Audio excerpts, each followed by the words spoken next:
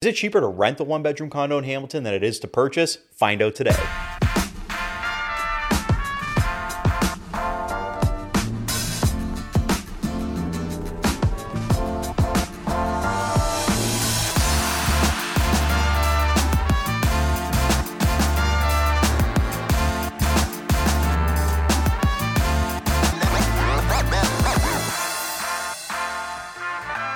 Welcome back, everybody. Thank you so much for joining me again this week. It is a pleasure to have you tuning in. I came up with this idea based on a newspaper article, a Hamilton Spectator article that had come out, whether it's cheaper. They're saying it's cheaper to rent than it is to purchase a condo in Hamilton, and they are not wrong. But before I dive into it, I want to point your attention to the description below where you can find the link to Calendly. And what that does is it allows you to book an appointment with me one-on-one, either virtually or in person. You can set it up, looking to buy, sell, or you just want to talk real estate. It'll sync with my calendar. So if you book that appointment, I will make sure that I am available for it. Anyways, let's dive in. So yes, I'm going to say something that a lot of real estate agents are going to probably shoot me over, that it is cheaper to rent a one-bedroom condo than it is to purchase. How does it help my business to tell you this? It doesn't really, but I just want to talk about what's going on. In fact, I'm kind of glad I'm filming this on a Saturday because there's nobody in the office here right now, just me solo. So, and Zaya down the corner, but I don't know if he's still here. So let's break this down. I'm not going to use the numbers from the Spectator article because I'm not exactly sure where they got them from. I wanted to just pull my own stats from my board, and I went back about 60 days to get the data from there because I feel like that's pretty accurate of what's going on right now in the market. So the average sale price of a one-bedroom condo just in Hamilton over the last 60 days has been $438,000, which is actually pretty cheap when you think about it. $438,000 for a one-bedroom condo in Hamilton.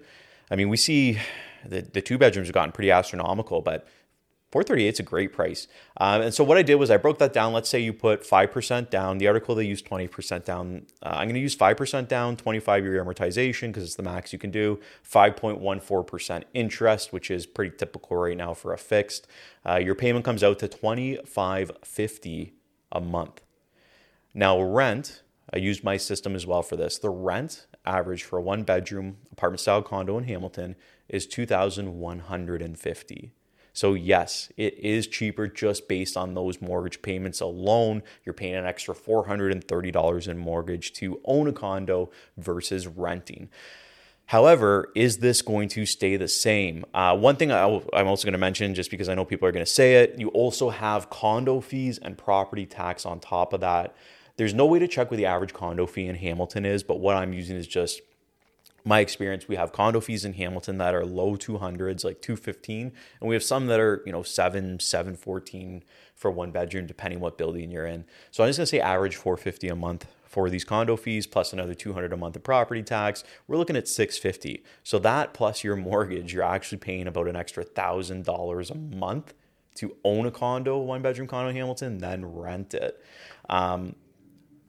Is this going to stay the same? So right now what we're seeing is a lot of downward pressure on prices because of the increase in the interest rate. So the prices are getting lower. However, because the rates are increasing, it's taking a lot of buyers out of the market. A lot of people are either scared or can't really afford to break into the market anymore. And what this is doing is it is actually creating more renters. So we have been seeing rent increase. So although right now it is more expensive with the interest rate, right? If rates go up, it's going to get pricier, but we are seeing the rents climb as well.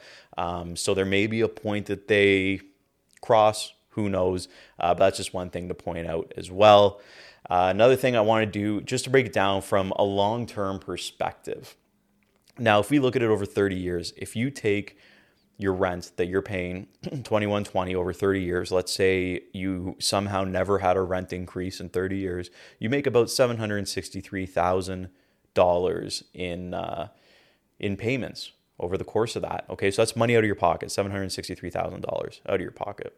Now, in 30 years, if you bought that condo for $438,000, say in 30 years you lose $38,000 of it. It's for some reason, for the first time in the history of Canadian real estate, the average price actually went down over 30 years, and your condo is now worth $400,000. it doesn't really matter. Like, I know you're paying the extra $1,000 in a month, and I think over 30 years, like, we're assuming everything's all the same. Like, your rate hasn't changed. You're not paying less now. Fees on. We're just assuming everything's constant here.